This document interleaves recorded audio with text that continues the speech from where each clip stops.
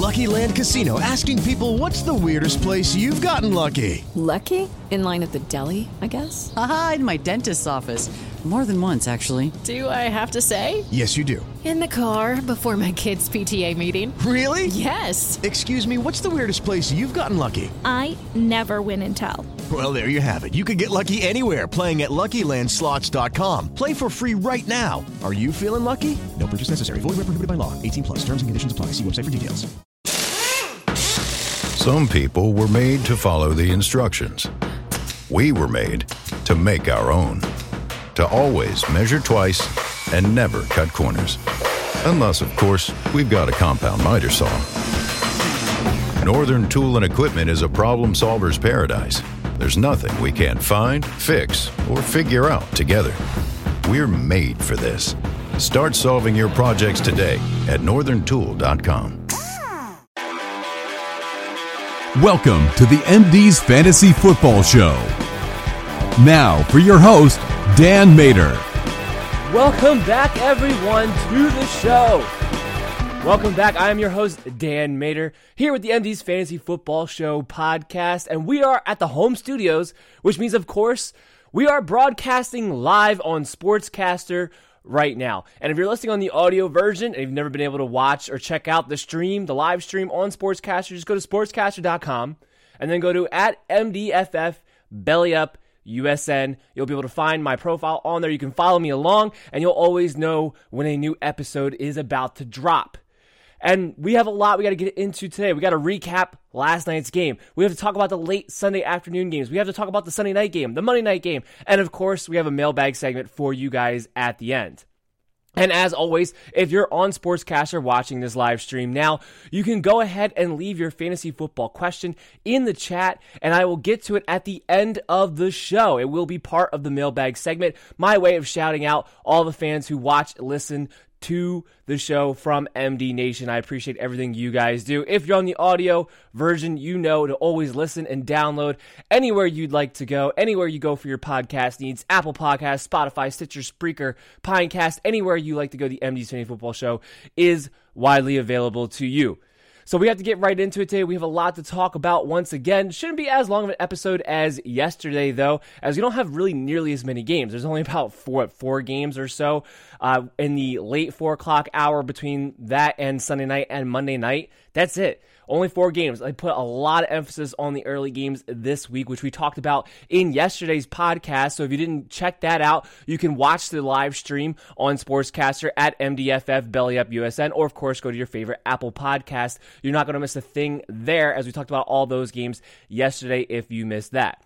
Now, of course, today we'll be going over some injury updates as well, and you can always follow me along on Twitter for those player news update notifications when they come out, at MDSFF Show.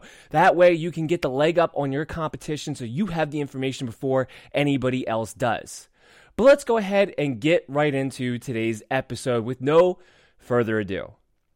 The MD's Fantasy Football Show is proud to become the newest member of the Belly Up Sports Network. The Belly Up Sports Network is a rising star in the sports industry. After having emerged onto the scene in just a year, they have accrued a massive following with bold articles, standout podcasts, and great debate amongst followers in the forums. Sign up for their newsletter and get access to all of the information throughout the Belly Up Sports Network. Go to bellyupsports.com today to join. Be bold and stand out. So first up, we got to talk about the Thursday night game from last night. Wound up being a pretty competitive game all the way until the end. We expected it to be as such. Wasn't quite as high scoring as I was hoping / expecting it to be. But what we saw was a lot of conservative play calling, especially on the Colts side of the ball. Look, we all talked about what was the running back carousel going to be. Jordan Wilkins was going to be able to come back. He was activated. He practiced in full on Tuesday, so they expect him to be available in this game. And he was active, but he didn't touch the ball one time, did not play one snap. So clearly, he wasn't fully ready to come back. Clearly, he was more there just for emergency purposes only. But it may have opened the door now because Jonathan Williams came in and got 26 carries in this game. Now, and he had great production, 104 yards, a touchdown. He even caught 3 balls for 17 yards on 3 targets. He was actually targeted just as much as Nyheim Hines and was more productive than him in the passing game. So I think he's definitely earned a role between going for 100 yards in backup duty when Marlon Mack went down against Jacksonville a week ago. And then on Thursday Night Football, turned around, carried the ball 26 times, pretty much acted as a 3-down back for them throughout this one, and was able to produce against a Houston team that hasn't allowed a 100-yard rusher before this game in a really long time. So all of a sudden, Jonathan Williams might have some good value now from here on out because he has earned the right to be the starter as long as Marlon Mack is away from the team. And I talked about this in yesterday's podcast leading up into the game for the preview. And that was, I didn't expect Jordan Wilkins to have a huge role. Or logically speaking, I said, I didn't expect Jordan Wilkins to have a huge role. Because whenever he's been given opportunities, he always squandered them. But because of Frank Reich, because we know of his background, because we know that he'll rotate running backs come hell or high water, we didn't necessarily know what to expect. So Jonathan Williams had taken a step down. I had him behind Bo Scarball as the top pickups of the week for that reason, because you knew exactly what you were going to get out of the rotation. We weren't exactly sure in this game. I'm glad it broke down the way that it did, though, because Jonathan Williams proved that he deserved at least a shot in this game. And now, if you picked up Jonathan Williams, or if he got left on your waiver wire and you have a chance to go pick him up next week, you know he's somebody who's actually going to have value week in and week out as the starting running back for a good Colts offense, a team that has a very good offensive line in a situation where we don't know when Marlon Mack's going to come back. He may not come back at all this regular season. He may not be back unless the Colts make the playoffs. So that's all things you have to kind of look forward to in this one. But yeah, if you picked up Jonathan Williams, you're feeling pretty good about yourself right now. Now, because the Colts called such a conservative game plan yesterday, Jacoby Brissett didn't really have an opportunity to do much. He only threw the ball 25 times, completed 16 passes, only 129 yards, no touchdowns, no interceptions. So very different than the first time they played the Houston Texans. And with T.Y. Hilton back in this game, it was just very unexpected. Look, the Colts have been pretty conservative all season long for the most part, but not to this point, especially not against this Houston team, where they had been pretty aggressive a couple weeks ago when they played them the first time around. So I think there's something to take out of this, right? It looks to me, Jacoby Brissett is not 100%, and it looks like Frank Reich is doing everything in his power to take the ball out of Jacoby Brissett's hands as much as he possibly can and not expose him with what must be a less than 100% knee. I think that's what it boils down to. I think Jacoby Brissett he's not healthy, and they're just trying to do everything they can to make sure he doesn't get hit. And as a result, they're running the football, and they can run the football really well because of their offensive line. We'll see if that still winds up being the case, because this was a big divisional loss for them. You're probably going to have to win the AFC South in order to make it into the playoffs, because I don't know if there's going to be a wild card that comes out of the AFC South this season. Could be. I'm not saying it's impossible. It could be, but more likely you're going to have to win this division. This game was for first place. Now, you still have time, of course. There's still 5 games left after this. But to have to go into this game against the Houston Texans secondary that had been ripe for the taking all season long and still feel the need to play this conservatively because you don't want to get Jacoby Brissett hit is definitely something we're going to have to keep our eyes on moving forward. And it lessens the value of everybody involved. Look, T.Y. Hilton didn't have a great game. And you know what? If he was active, I told you had to play him. And you know what? Even though he didn't wind up having the production, I'm not going to sit here and feel like that was a bad call by me. He was targeted the most. He had 6 targets in this game, only 3 catches for 18 yards, but that was just more of a byproduct of there being really no actual passing down work. They didn't do it. They didn't throw the ball, period. That will change as Brissett gets healthier, but I am a little bit concerned moving forward that one of 2 things with T.Y. One, he didn't look 100% healthy. He looked like he was still having trouble on the sideline getting going. And then 2, Jacoby Brissett, we don't know what we're going to get moving forward. They might actually be aggressive for another few weeks. Something to kind of keep in mind there. But you're still going to play T.Y. Hilton when he's active, and he should be active again next week. He was able to get out of this game without being re-injured. So that's the good news there. And he does have the week and a half until the next game. So I do expect T.Y. Hilton to be closer to 100% than we saw him be this past game last night. Brissett just might not be a streaming quarterback available. And outside of T.Y. Hilton, I don't know if there's going to be another pass catcher that you're going to be able to trust moving forward. Zach Pascal was targeted once in this game. One time. I mean, That one you want to kill me for, fine, because I said Zach Pascal is going to be a wide receiver 4 in a plus matchup. I kept pointing to what he did against the Houston Texans the first time around. I kept pointing to the fact that I thought this would be maybe a sneaky little shootout game. And I kept pointing to the fact that even with T.Y. Hilton out there, it should distract the defense, and he should be more open as he emerged as a second wide receiver. The snap count that he played shows that he's still the number 2 wide receiver on this team. It was, of course, again, the byproduct of not throwing the ball very often, but also they didn't even look his way. Threw a target one time, that's it. Nothing else. The tight ends were more involved in this game. That's what it boiled down to. Eric Ebron, 5 targets, 4 catches, 44 yards. Could have had a much bigger game had Jacoby Brissett actually hit him in stride on a pass where he was wide open over the middle. Jack Doyle, 4 targets, 3 catches, 28 yards. Better days are ahead for the passing offense. They're going to throw the ball more than 25 times, but this is a situation that you're going to have to watch closely moving forward. Now, on the Houston Texans side of the ball, you saw a lot of positive developments. First off, Deshaun Watson played a lot better, which was the biggest thing that you wanted to take out of that game. He didn't throw the ball that much himself, as the Texans really didn't have the ball that often because the Colts dominated time of possession in this ball game. But he only threw the ball 30 times, completed 19 passes, 298 yards, 2 touchdowns, and an interception. Not his best game, but definitely better than it was last week. Should put him around, the QB1, QB12 territory on the week. And then it was his wide receivers that you really got interested in, right? DeAndre Hopkins, big game. Great big game. 6 catches, 94 yards, 2 touchdowns on 8 targets. Great game for DeAndre Hopkins. Way to get back in the groove. Way to finally get into the end zone, which he hadn't done in a while now. And he did it all with having Will Fuller on the other side. Will Fuller was actually the number 1 targeted pass catcher for the Texans in this game. He had 11 targets, 7 catches, 140 yards, looked absolutely phenomenal. Beat guys deep on a consistent basis, had a nice 51-yard reception where he went after that ball. So he looks like he's pretty much 100% healthy. He came out of that game unscathed, and now he gets the week and a half layover until the next game as well. Will Fuller goes back to being a wide receiver 3, boom or bust play. That's what he is. And plus matchups, you're going to be able to take advantage of having Will Fuller. They don't have a great schedule coming up for the rest of the way, but he's going to be somebody who's going to be able to be a viable home run threat for you guys week in and week out. We know what he is. We also know he's very injury prone, so it wouldn't surprise me if you've got a hamstring pull next week. But as long as he's active and healthy, that's what you have to play him as and use him as such. And it was good to see him, his first week back, already get utilized the way we want to see Will Fuller get utilized. And as a result, see DeAndre Hopkins still be able to score and do his thing too. Now, what happened outside of that? Well, because a lot of it just went to Will Fuller and DeAndre Hopkins, Kenny Stills was a non-factor. Only 2 targets in this game.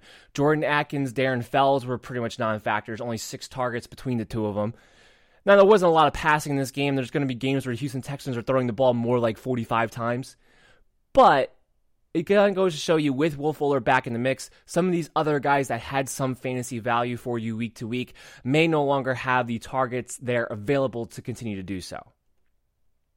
Carlos Hyde had a solid game in this one. 16 carries, 67 yards. The only thing he didn't do was score a touchdown. But he had a solid game in this one.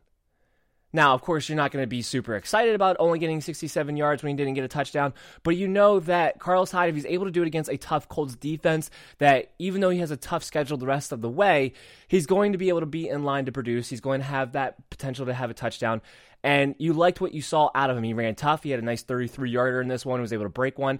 So you want to be able to see him put up that kind of production because you do want to be able to utilize him as an RB3 flex play as we make our playoff stretch run here. And you want to know that you can still utilize him that way, and you will. As a result, I told you guys, Duke Johnson, you can't trust him. You can't trust what the volume's going to be for him on a week-to-week basis. You can't play him.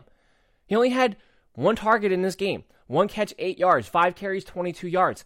Look, the only running back in the Houston Texans that I'm going to bother playing is Carlos Hyde. It doesn't matter the scoring format. Because it's completely hit or miss. Doesn't matter what the game script is, whether or not Duke Johnson's going to actually be involved. That's the problem. That wraps it up for our recap for this game. We're going to move on here and get right into our next game's previews for the 4 o'clock hour on Sunday. And we're going to kick that off with our first game up that we're going to talk about, which is the Jacksonville Jaguars and the Tennessee Titans. So first off, with the injury news in this game on the Titans side of the ball, because everybody in Jacksonville is actually pretty much good to go. So for Tennessee Titans, is Delanie Walker. Limited in practice all week. He may be able to return, but as of right now, he's still very questionable. As of right now, he's definitely still considered a game time decision. We don't know if he's going to play. And frankly, against the Jacksonville Jaguars, for a guy who hasn't been able to play very much at all this season, I don't really know how you would be able to trust him in this situation to actually play him, even if he is active. So I would leave Delanie Walker on your benches or just leave him on your waiver wire if that's where he's been this entire time as well. Corey Davis is expected to be back. He was able to practice in limited capacity all week. He is trending towards definitely being able to play. Now, you're not playing him in your fantasy leagues. I don't really know how you play any Tennessee Titan, period, in this matchup outside of Derrick Henry. That's it. That's the only guy to me that has fantasy worthy in this matchup here. Going against Jacksonville Jaguars, they just got gutted by the Colts. You know the Titans are going to want to run the football. Expect Derrick Henry to have a top-end RB2 type of day with possible RB1 production because he's gone off on the Jaguars before. So Derrick Henry, but that's it. Can't expect A.J. Brown, what volume he's going to get first and foremost, but also, is it still the Jacksonville Jaguars secondary? They still aren't giving up a lot of pass plays. They're still not giving up a lot of production to wide receivers, so you can't really trust any of them either. On the Jaguars side of the ball, look, the first question you have to ask yourself is, all right, what's Leonard Fournette's role going to be moving forward? Is suddenly with Nick Foles back, are they just going to be a completely air raid team now? Now, a lot of it had to do with game script last week. They were getting blown out by the Colts pretty early on. But Nick Foles, while statistically, again, I talked about this earlier in the podcast when we did the recap. While statistically he had a solid game, he didn't play well. He didn't look good. He didn't look like he had a lot of velocity on his throws. It was pure volume. I mean, the Jaguars' recipe for winning is not going to be to have Foles throw the ball 47 times. So that can't be the game plan going into it, which leads me to believe they're going to have to get Leonard Fournette back to running the football first. It is a tough matchup. But Leonard Fournette, to me, he's still at worst an RB2. With the volume and the production that he had, and even last week, even though he only had 8 carries, he still had 7 receptions.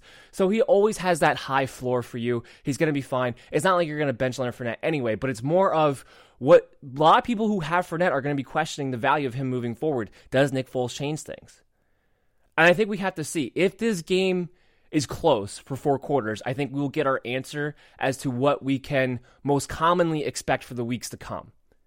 If it winds up being a blowout again, then again, it's going to be only so much we can take out of this game. So that's going to be the real question. Can they keep this game competitive for 4 quarters? And then we'll be able to get our answers for some of the questions that we need moving forward. You play DJ Chark, no matter what. D.D. Westbrook's going to be able to play, but right now, especially the way Nick Foles looked last week, I think only one wide receiver can be trusted to play for the Jaguars right now. And that would be DJ Chark. Outside of that, D.D. Westbrook to me is nothing more than a low-end wide receiver for flyer. That's it. I mean, he has the ability. He supposedly has the rapport with Nick Foles, so there's a possibility there. The Tennessee Titans aren't phenomenal in their second corner position. But I think the Jaguars are going to have a hard time moving the ball in general in this game. So outside of DJ Chark, outside of Leonard Fournette, I really don't want any parts of the Jaguars offense either for fantasy football purposes. It's going to be a very fantasy lackadaisical game, for sure. You can play both the defenses, though. I think both the Jaguars defense and the Tennessee Titans defense are both stream-worthy defenses this week, especially if you're playing in DFS. If you're just joining us now on Sportscaster, you can go ahead and drop a fantasy football question there in the chat. I will get to you guys during the mailbag segment at the very end of this episode and be able to shout you guys out on the show as my way of thanking you guys for MD Nation, checking it out, watching everything that you guys do to really help this show out. So I want to give you your time in the sun. So make sure you drop your question. You get it answered by me at the end of the show, along with some pre-selected questions that I have from people that have asked me on social media throughout the week, as always. All right, the next game up that we want to talk about is the Dallas Cowboys and New England Patriots. This should be a good game. I expect the Patriots to win. It could be an ugly game, though, for fantasy purposes, right? You have to play Amari Cooper, but you don't love it. I feel like you probably have to play Michael Gallup given the stretch run that he's had, plus having 4 key teams on bye this week. I think you're probably going to have to play Michael Gallup. I don't love it. Ezekiel Elliott, I do love. Look, the one thing the Dallas Cowboys should be able to do, the one thing that teams have been able to do against New England Patriots is power run the football up the middle at them. That's the one thing you'll be able to do. So if the Cowboys are smart, their game plan should be to ride Zeke in this game, which will be great for his purposes. Look, he hasn't really had the top-notch fantasy season that we all expected. And maybe it's because he wasn't really there to practice in the offseason and got off to kind of a slow start and whatever case you want to make. But in this game, they need him to ride. And against the Patriots, while on paper it doesn't look like a good matchup for Ezekiel Elliott, I actually think this is a plus matchup for him. Because that's the one thing you can do against the Patriots right now, is gash them in the running game, especially when you have a power football team like the Cowboys do. So I expect big things out of Elliott. Not that you're going to bench him anyway, but you can have high expectations. Dak Prescott. I don't know how much I want to play Dak Prescott this week. I don't know if he really truly is a QB1 this week. Look, this is a tough match against New England Patriots, and outside of Lamar Jackson, no quarterback has played well against them. No receivers have really done well against them, because even when Lamar Jackson went off, it wasn't because his pass catchers were great, it's because he could still run around. Dak Prescott can run around as well, but he doesn't look to do that. It's not as big a part of his game as it should be. So as a result, I don't know how much you can trust Dak. Now, you may not have a better option. There's not a lot of streaming quarterbacks out there available to you. And if you looked at me and said, you know what, Dan, I don't really want to play Jeff Driscoll over Dak Prescott, I'm going to say to you, I don't blame you. I don't blame you. Even if he has the better matchup, even if he has been playing well as of late, it's going to be really hard to bench a Dak Prescott for a guy like that. So, play your matchups, whatever you feel comfortable with. You can play Dak Prescott, but just know he's going to have a much lower ceiling this week. Much lower ceiling this week. And I wouldn't be surprised this wound up being kind of a low-scoring game in some senses. Kind of similar to what we saw last night. Now, on the Patriots side of the ball, Mohamed Sanu, day-to-day, doesn't look like he's going to play right now. And Philip Dorsett does look like he's going to make his way back from the concussion that he had last week. Looks like he will play this week. So Philip Dorsett will have a little more volume sent his way if there's no Mohamed Sanu, which is what we expect at this point. Similar to Dallas, and this is one of the reasons why I think there's going to be a pretty low-scoring game in this matchup on Sunday. Similar to Dallas, I think the Patriots' game plan is going to be to run the football. One of the biggest returns from the injury report that they're going to have this week, which in and of itself is not fantasy relevant, but it does affect fantasy players, that's Isaiah Wynn coming back at the tackle position. Any help right now in that offensive line should give them the power that they need to be able to get back to running the football with some effectiveness. So that helps out Sony Michel, who I do think is going to be the main weapon they use against the Cowboys this week. You have been able to run the football a little bit against the Cowboys over the past month. And given that the receivers are banged up, given that Brady hasn't looked very good, being that the offensive line hasn't been very good in the passing protection ability, I don't expect him to throw the ball all that much. Outside of Julian Edelman, I don't know what other wide receiver is really going to be able to make a big difference, and this is a tough Dallas secondary. So what we're looking at right now is that we could see a very much run-heavy type of game, and it wouldn't surprise me at all. So I think Sony Michel is actually going to be decent this week. I think he's somebody you can play as an RB3. I think he's somebody you can play in the flex. And it's all going to be Isaiah Wynn coming back. And we'll be able to take away things when we come back in the recap next week. And we'll be able to analyze exactly what he does for that offensive line. Does he improve it enough for you to have confidence in Michel moving forward? For you to get some confidence back in Tom Brady that he might be able to hold on to the ball for more than a second and a half? All of those things kind of get molded into whether or not Isaiah Wynn's able to make that big of an impact. The hope is that he will. I think that he will too. He's a pretty talented guy. So that's what we're going to be waiting to see. That's going to be the big question mark on Sunday as far as the Patriot players go. I think James White is a safe flex play in PPR leagues. You know he's going to get his targets. And I think the ship has sailed on Rex Burkhead and using these extra guys with everyone back and healthy. I think you're going to be able to look at this. It's going to be mostly a James White, Sony Michel type of game against the Dallas Cowboys. You could play Edelman, Philip Dorsett, only if you have to find somebody who has some kind of volume. He's nothing more than a low-end wide receiver 4, though, because if he doesn't score, he has a very, very low floor. And Philip Dorsett scoring in this game against Dallas is not something that I'm going to expect moving into it. The MD's Fantasy Football Show is now partnered with the Unwrapped Sports Network. Unwrapped Sports Network has a top-notch sports blog covering all sports all the time with a team of talented writers. You can also visit their podcast page to listen to this show and several others covering multiple sports. Sign up for their newsletter and never miss a thing at unwrappedsports.com. Again, that's unwrappedsports.com. Next game we want to talk about. Seattle Seahawks, Philadelphia Eagles. And this game actually got flexed out. This was originally supposed to be the Sunday night game, but it got flexed out for the 49ers-Packers game, which we're going to talk about in a minute. For the Seahawks and the Eagles here, a lot of injuries to talk about, right? On the Philadelphia Eagles side of the ball especially. Alshon Jeffrey does look like he's going to play. He was able to practice in limited capacity all week long. The idea has been he's going to return this week. That looks like it will remain true. Nelson Agholor doesn't look like he's going to play this week. Not that that's really a loss. And frankly, Matt Collins, Whiteside, whoever, Jordan Matthews, Joe Schmo off the street. Doesn't matter who the Eagles pick up and sign. At this point, they would be an improvement over Nelson Agholor, I think. I think we can all agree to that. The big one is Jordan Howard. Not clear for contact yet, so at this point, we're not expecting him to play on Sunday. Now, what does that mean? Yeah, they signed Jay Ajayi last week. He didn't play too much, but they did sign him on Friday. Miles Sanders is the only running back I want to trust here. First of all, this is a tough Seattle run defense. This is not a plus matchup for them there. You can throw the ball in Seattle, but running the ball in Seattle has been hard for a lot of teams, especially if, with the Eagles situation, you're going to have a banged-up offensive line. No Lane Johnson this week, so you're not going to be at the top of your game. And you have Jay Ajayi, who's still only back with the team. Now, yes, he knows the team well. He knows this playbook. He's been with them before with Doug Peterson, so that's why they made that signing. That's why it made sense for them. But I don't know how much of an impact he's going to make here. And as far as we know, the reports that we've been hearing so far is that he's not going to be the starter. It's going to be Miles Sanders. So a guy in which that they had hyped up all summer long, that they thought could be a 3-down back eventually, a guy who can arguably do all of the work because he can catch the ball, he can run.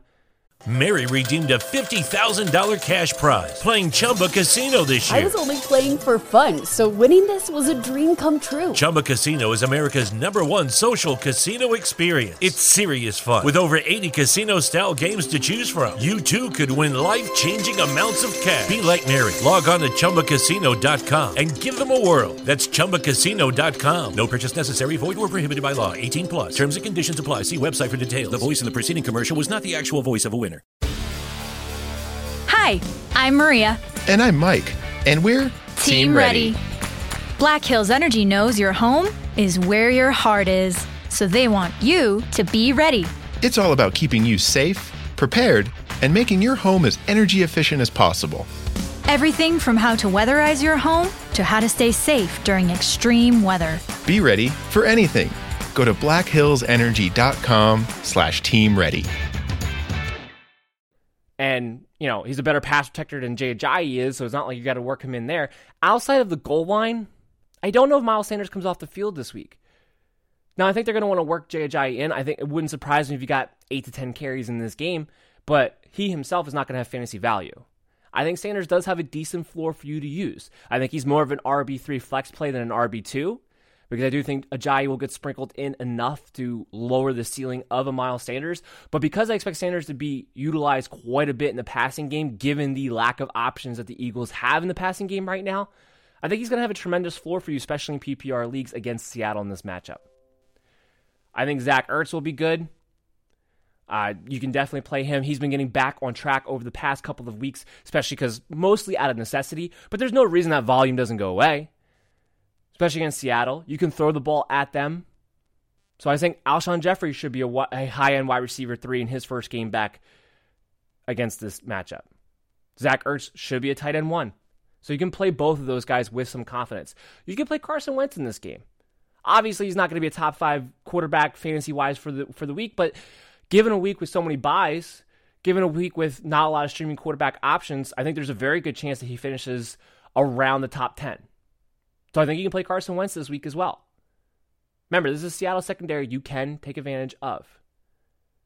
On the Seahawks side of the ball, it looks like Tyler Lockett's going to play. Now, from all reports, not named Pete Carroll, because we know we can only take what he says with a grain of salt. all reports that we've had so far about Tyler Lockett is that he's practiced in limited capacity the past 2 days, but he is still considered very questionable because he has been noticeably hindered by that shin injury. Now, it gets better each and every day, and it's one of those injuries that, can rapidly heal, and he may be a lot better come Sunday. That's why it's going to be more of a game time decision than anything else. So keep your eyes on that. But at this point, we expect Tyler Lockett to be able to play. And this is a great matchup, of course. Lockett, DK Metcalf, lock them in, play them in your lineups. I expect them to take advantage of the Eagles secondary. They had a bye week to prepare for this game. I expect Russell Wilson to take his shots in this game, and I expect him to be available and be able to make plays. I think the question becomes, does Josh Gordon have any value? And in his first week, while he didn't have a ton of production, he only had 2 catches for 26 yards, he was targeted in some pretty key situations. And it looked like Russell Wilson already had at least a trust there with him, which is a good sign. Now look, Josh Gordon, he's nothing more than a low-end wide receiver 4 that you're just taking a flyer on. But you kind of want to see what happens in this game. It's more for what does he have moving forward? Because look, the Seahawks are playing more 3 receiver sets this year than they did a year ago. They are more balanced in that approach. So if Josh Gordon just takes over and there's no more David Moore, there's no more Jaron Brown, there's no more whoever they want to throw on the other side there, and he's going to be on the field on a pretty consistent basis, and he has a trust there with Russell Wilson, he's going to have some games over the next few weeks, especially in the playoffs, where he's going to be a home run flyer that you might be able to take. He might be an upside shot to have. Now, he's not going to have a better matchup than this week, but being that it's only second game, and we only saw him in one game because they had the bye week last week, it's going to be kind of hard to be able to trust him this week, especially Tyler Lockett's going to be back and active. But I think this is a good barometer to see what can your role be, what can your potential actually be, but not a game in which I would trust playing him, if you can at all help it. As far as anybody else, Chris Carson, you got a tough matchup ahead. You have to play Chris Carson. He's still going to be an RB2 for you with the volume that he gets in the passing game, and he's still going to have a high floor. But just make sure you have a lower expectation for his ceiling, and you adjust your lineups accordingly. And obviously, I love Russell Wilson this week. He's going to be probably a top 3 quarterback like he normally is, but this is a matchup that you definitely think he should be able to take advantage of with his arm. So I definitely love Russell Wilson this week, as you should. Coming off the bye week, I'm sure you're eager to get him back into your lineups. Not the last game. Sunday night game. Packers, San Francisco 49ers. We got a lot to talk about in this game too. George Kittle returned to practice yesterday, said things went well, says that he feels good. The expectation right now is that George Kittle is going to be able to return in this game. And that's big. That's big for everyone involved. You're going against the Packers, who have been torched by tight ends so far this season. Now, we'll see what they do, because, look, this is also a defense that hasn't focused on their game plan to stop the tight end position either, right? So, going into this week, you expect them to have a focus on George Kittle. It might not matter. This is still a defense that you should be able to take advantage of. It's still George Kittle. He's still going to be Jimmy Garoppolo's number 1 target. So I think you're good there. This Packers secondary can be taken advantage of. This is not the same Packers defense we saw in the first month of the season. You've been able to get a lot of fantasy production of your players going against this Packers defense in general right now. So George Kittle, obviously you play him if you have him, but I wouldn't lower my expectations as long as he's active in that game. Deebo Samuel, he practiced in limited capacity yesterday. Expectation is he will be able to play dealing with the shoulder injury. But Emmanuel Sanders has been able to practice in full past few days. And because of that, he's getting healthier. He should be much closer to 100%. I expect him to be less of a decoy, more of that number 1 wide receiver for the 49ers. Jaire Alexander has not been impressive over the past 6 weeks or so now, and I expect Sanders to be worked in heavily volume. So I don't really like Deebo Samuel in this game. With George Kittle being back, with Emmanuel Sanders being closer to 100%, I just don't think there's enough target share there for him to have a floor that you would need him to have to play him, to feel confident to play him. So I would kind of stay away from Deebo Samuel in this game if you can help it. Now, he's definitely a better play than some out there. He's going to be more of a high-end wide receiver 4. There's still enough of a floor there in a week where you have 4 teams on bye, and there's a lot of just pure flyers out there rather than guys that you feel confident in as far as what they can bring to the table as their target share goes. So keep that in mind as well. But I would look for other guys who have more of an upside ceiling because I don't think he has much of one given the situation of these players coming back. And don't forget, one of the best things that you can do against the Green Bay Packers is run the football. 49ers have struggled with that the past couple of weeks. You can bet your ass that Kyle Shanahan is going to do everything in his power to get that running game going again this week. He wants to get that back on track. That is a Kyle Shanahan staple. You should be able to take advantage of the Packers by gashing them with zone running. Should be right up their alley. And with George Kittle back, it's not just what he does for them in the passing game, it's what he gives them for the run blocking game. He's a big boost to that offensive line. He's a big boost to that running game having him in there. So I expect their running game to get back on track as well. So Tevin Coleman, and that brings us to our next point, which is it'll probably be Raheem Mostert. Matt Breida still has not practiced. The expectation right now is that he will not play this week. Now, next week, I think there's an expectation he will be back next week. But as of right now, Matt Breida not expected to play. So Raheem Mostert, I think he's a flex-worthy option. He should get double-digit carries. And against this Packers defense, in a game in which with George Kittle back, I expect the running attack to get back on track for the San Francisco 49ers. I think he's somebody who has some flex appeal. Obviously, you're playing Tevin Coleman as a high-end RB2. I think that goes without question this week. I know he's been disappointing the last few weeks. I expect him to get back on track in this game. But between the running game and Kittle and Sanders, it just goes back to my point of I don't think you can trust Deebo Samuel this week. And I think Jimmy Garoppolo is a fine streaming option. Coming off of a big week against Arizona, getting all of his weapons back, this is a secondary I think you take advantage of. And it would not surprise me if this actually wound up being a higher scoring game than people think. Wouldn't surprise me at all. Which brings me to the Packers. On their side of the ball, first of all, everyone's healthy, so that's the good news there. Second of all, they're coming off of a bye week that they've been able to prepare. They're very good against the zone, which is what the 49ers run. So while the 49ers defense has been really good, I expect the Packers to have a pretty good, clear-cut game plan against this defense. The biggest thing is going to be protecting Aaron Rodgers. If Aaron Rodgers has time, he's going to have a good game here against San Francisco. With Davante Adams back, with the way they've been able to utilize the running backs in the passing game, with the way he normally carves up the zone, yeah, I expect Aaron Rodgers to have a good game against San Francisco. I expect him to be a QB1. Believe it or not. I expect him to be a QB1 this week. So I think it's going to catch a lot of people off guard. Because they all look at San Francisco's defense and are like, oh, they've been playing great. What are you talking about? This is a terrible matchup. Rodgers has been hit or miss. Yeah, that's all true.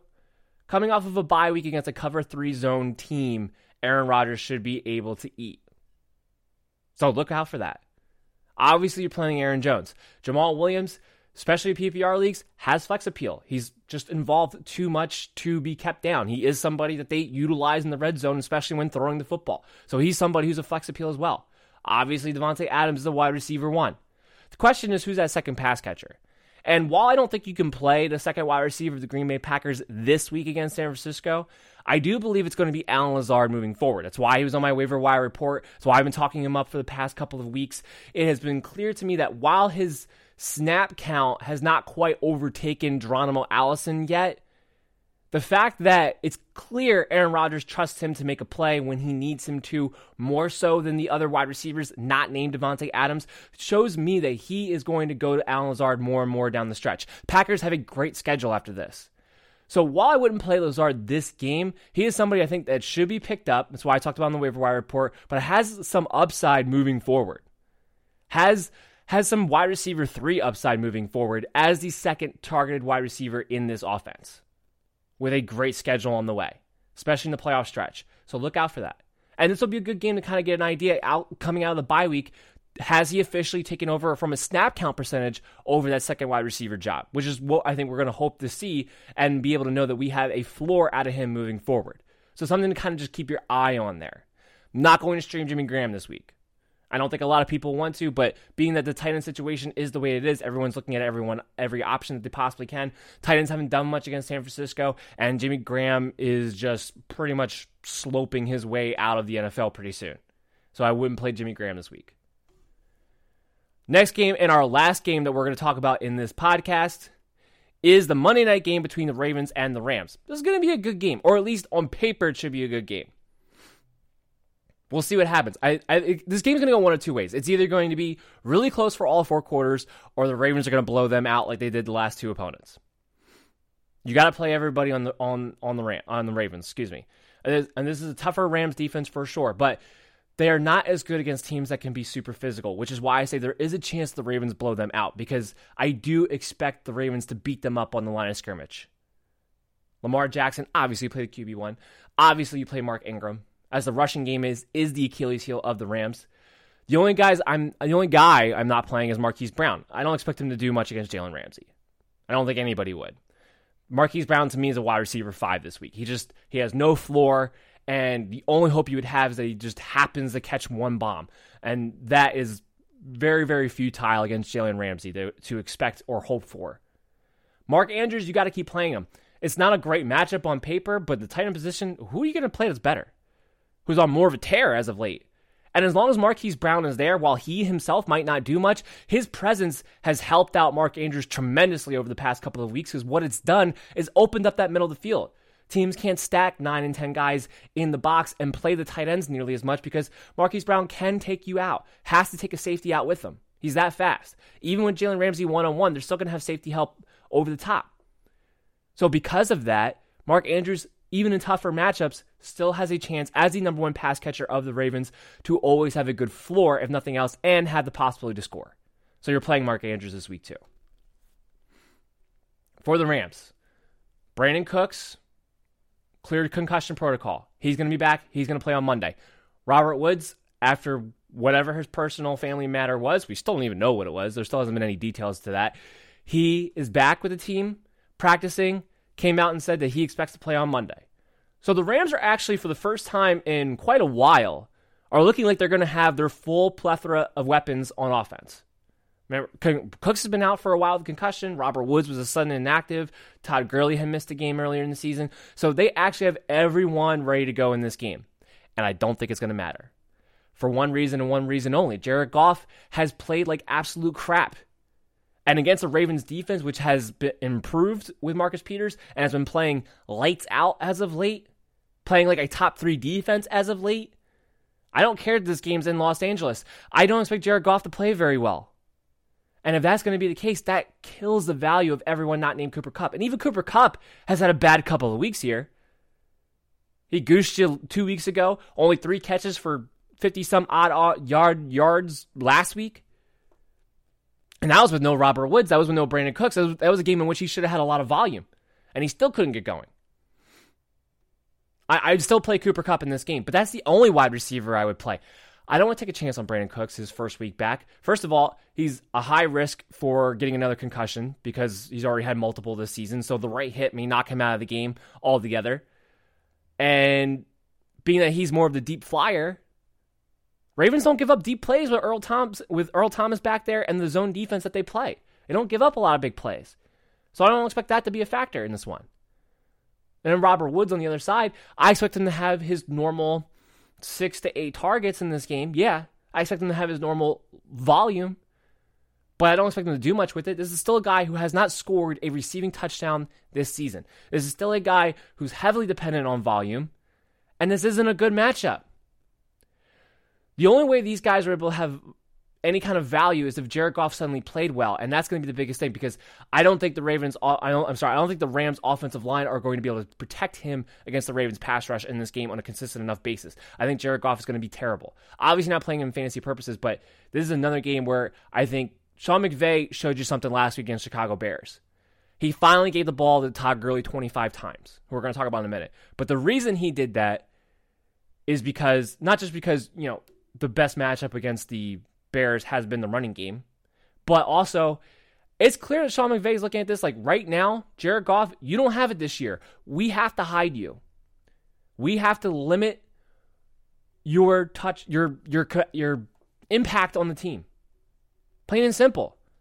Because right now, leaning on him is getting them in trouble. I expect them to do the same thing in this game. Look, this is a great Ravens defense. The one thing you've been able to do is run against them because their defensive line is banged up. And they're still built to be able to be pass rushers, but they're not as built to stop the run. So as a result, you've been able to run on them a little bit. I think this is going to be a similar game to what we saw last week against Chicago, or at least I think that's what the game plan is going to be, because if the Ravens start to blow them out, then all that goes out the water, obviously. But I think the game plan coming into the game is going to be to run Todd Gurley heavy again, to take the ball out of Jared Goff's hands, to hopefully open up play action, because I think that's what the game plan is going to be for the Rams. So I expect Todd Gurley to actually get quite a bit of volume. I don't know if he gets 25 carries like he did last week, but I think being that they won that game, being that their season is on the line in this one, I think there's a very good chance that we see Todd Gurley get 18 to 20 carries, or at least be away from that 12 to 15 range that he was earlier on this season and be more to the Todd Gurley workload that we've all seen. He looked fine that game. He handled the ball. He almost had 30 touches total in that game, and yet he looked completely fine all 4 quarters. And as a result, their offense looked better because they limited the impact of Jared Goff. So look for that again in the Monday night game, or at least in the first half, and we'll see how the game flow goes. So Todd Gurley is the only real Ram that I feel good about playing in this week, and I would play Cooper Kupp. But outside of that, I think we got to play the wait-and-see game. I think we have to see, can the Rams get back on track? This is a tough matchup on a Monday night game. I don't like it. I don't like these guys' floors going into it on Woods and Cooks and Goff. Same thing goes with Gerald Everett. I don't like his floor either. But with Gerald Everett, it's a little bit different because of the tight end situation the way that it is. Even when all the weapons for the Rams have been healthy, Gerald Everett has still been targeted a healthy amount. So Cook's coming back, Woods coming back. That doesn't really affect Gerald Everett and what he has done this season that much. I still think you can play him. He might be more of a high-end tight end 2 than he is a tight end 1, but unless you can get a better option, I think he's somebody who can still play in your lineups and provide you with a decent floor and, of course, an opportunity to score if they get in close. That wraps up our preview for Week 12. I hope you guys all enjoyed it. Now, remember, like I said, we're about to get into the mailbag segment. I have a few pre-selected questions, but if you are watching on Sportscaster, go ahead, drop a question in the chat. I will get to it as part of the episode in this segment. But let's kick it off with the mailbag here. The MD's Fantasy Football Show is proud to become a new member of Overtime Heroics. Overtime Heroics is a fantastic sports media platform for sports fans all around the world to come and participate in their extensive forums. And now with the merger of the Land Sports Network, the website will soon have great content available, from extremely well-written articles to entertaining and informative podcasts from all sports for you to enjoy. All you have to do is register for free at overtimeheroics.com to participate. Again, that's overtimeheroics.com. So the first question up that we have is Peyton. Asked me on Twitter, Allen Robinson, Michael Gallup, or DK Metcalf, pick 2. This is pretty easy, actually.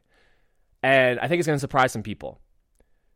Obviously, you play DK Metcalf. Allen Robinson's the other guy I play over Michael Gallup this week. Yes, Michael Gallup has been tearing it up, but against the Patriots, I don't know what to expect out of the passing attack of the Cowboys this particular week. And I think a lot of people are looking at it that way. Yes, Mitchell Trubisky has been awful. And as of right now, it looks like he's the one who's going to play. He's still been the one practicing in full and taking most of the first team reps. So it does sound like Mitchell Trubisky is going to be the quarterback. But against the Giants, if you can't play Allen Robinson against the Giants, you're not going to be able to play Allen Robinson at all for the rest of the season. So you have to play Robinson here. For Trubisky to get his confidence back, he's going to have to go to his best weapon, which is Robinson. It's a plus match against the Giants. Take advantage. So I'm obviously playing DK Metcalf for the big play upside that he has against the Philadelphia Eagles, but I'm also going to play Allen Robinson here. I think he has a safe floor. A safer floor than Michael Gallup does against the Patriots this week. D from Facebook asked me Tyrell Williams or Terry McLaurin. Also kind of put in the note, D also kind of put in the note there, it's do or die for D. I'm saying for D, I don't know if it's a he or a she. That name could go either way. So, it's do or die. So, basically, I'm guessing that means you either win this game and you're out of the playoffs. Tyrell Williams is where you go, D. Tyrell Williams, for sure. Look, Terry McLaurin against the Detroit Lions, Darius Slay is going to shadow Terry McLaurin. So, that's already a knock. You have the way Dwayne Haskins has been playing, the way that offense has been conservative. It doesn't open up a lot of extra opportunities for Terry McLaurin to shake loose. If this was earlier in the season, I would say I don't care because McLaurin had been doing very well even in bad matchups that had not mattered, but that's not going to be the case here. Tyrell Williams is a great match against the Jets. He is the number one wide receiver for that team. He is a touchdown threat. You play Tyrell Williams, he has a much safer floor and a chance to score. Last question for my pre-selected questions was, Jerry asked me Joe Mixon or Devin Singletary this week. And what I have to say to that is definitely Joe Mixon. You have a guy here who, since Ryan Finley has taken over, has been heavily volume in the offense. He doesn't have the best matchup in the world against the Steelers this week, no, but neither does Devin Singletary. You have Devin Singletary who's going to get touches stolen by Frank Gore. You're going to have a tough matchup against the Denver Broncos. A game in which I don't think there's going to be a lot of points scored. Not that I think the Bengals and Steelers game is going to have a lot of points scored in either, but you have Joe Mixon who is a much more guaranteed to get plus 20 touches. Where Devin Singletary, he might get 15, 16. We don't, especially in a game that might not have a lot of scoring. And that might be tops. So, yeah, you play Joe Mixon, you play the floor. He's been involved in the passing game since Ryan Finley's taken over. They're going to have to keep it simple against the Steelers. You play Mixon. And he had a decent game against them the last time that they played a couple of weeks ago. So I think you can take that with some confidence as well. I know Devin Singletary has the more bigger play upside to him, but the way the Broncos have been playing defense at the late, the way they've been tackling, the way they've been shutting down the run, I don't see how you can trust Devin Singletary when he has to split carries with Frank Gore on top of it. So that wraps up the episode. That wraps up the mailbag segment. I hope you guys all enjoyed it. I hope you guys all have great luck this week.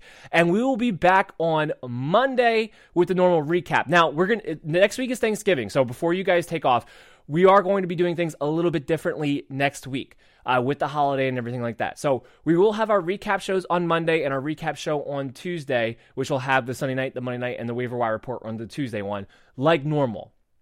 And that will be from the mobile studio, so that will just be the audio version available on your favorite on your favorite podcast app, which could be Apple Podcasts or Google Play or Stitcher, Spotify or Spreaker or wherever you want to go. The MD's Fantasy Football Show, widely available to you. So that will be as normal. What we will be doing is Wednesday night will be the preview show for the Thursday games and the early Sunday games. So we're going to have that on Wednesday night. So I'm going to be live on Sportscaster Wednesday night. The audio version will be available to you on Thursday morning like normal. On Friday, we will still have our preview show on Black Friday as normal as well. And that will be video. That will be the rest of the games. The late Sunday afternoon games, the Sunday night game, the Monday night game, per usual with the mailbag segment. So that's how it's going to work. It's going to be a little bit different. So instead of Thursday morning having the live stream, it's just going to be Wednesday night instead. So keep that in mind. I will make sure I tweet that out and put that out on Facebook for you guys to know exactly what time on Wednesday the show will be. It will probably be late, at least on the East Coast anyway. So just keep that in mind. Follow me along on Twitter at MDSFF Show for all the player news update notifications. And when that comes out, make sure you follow me along on Facebook at MDFF Show. Check out the website. My new updated rankings for Week 12 are out. www.mdffshow.com. You can always email me from the website as well. Check out one of my networks here, Unwrap Sports or Belly Up Sports, doing great things on Sportscaster and anywhere else, really. The content has been tremendous. Remember, I do run the Belly Up Fantasy account, so I will be on there at 9 a.m. this Sunday with all of your start-sit questions. So if you want to go to the Belly Up, at Belly Up Fantasy, follow them along, drop a question there. I'll be able to answer all of your questions there as well. And of course, you can always go to my own Twitter account at MDSFF Show too for that as well, whenever you want. And even for Belly Up Fantasy, you can do that whenever you want. I will always get back to you wherever you need to go. But I will be 9 a.m. Any last-minute start-sit questions will be on at Belly Up Fantasy for you guys. So keep that in mind. Good luck to everyone this week. When we come back, the next time we see you is going to be one game away till we start the playoffs. So everyone, make sure you play your matchups. I will be available to you all weekend long for any fantasy questions that you may have. And I will see you guys all on Monday.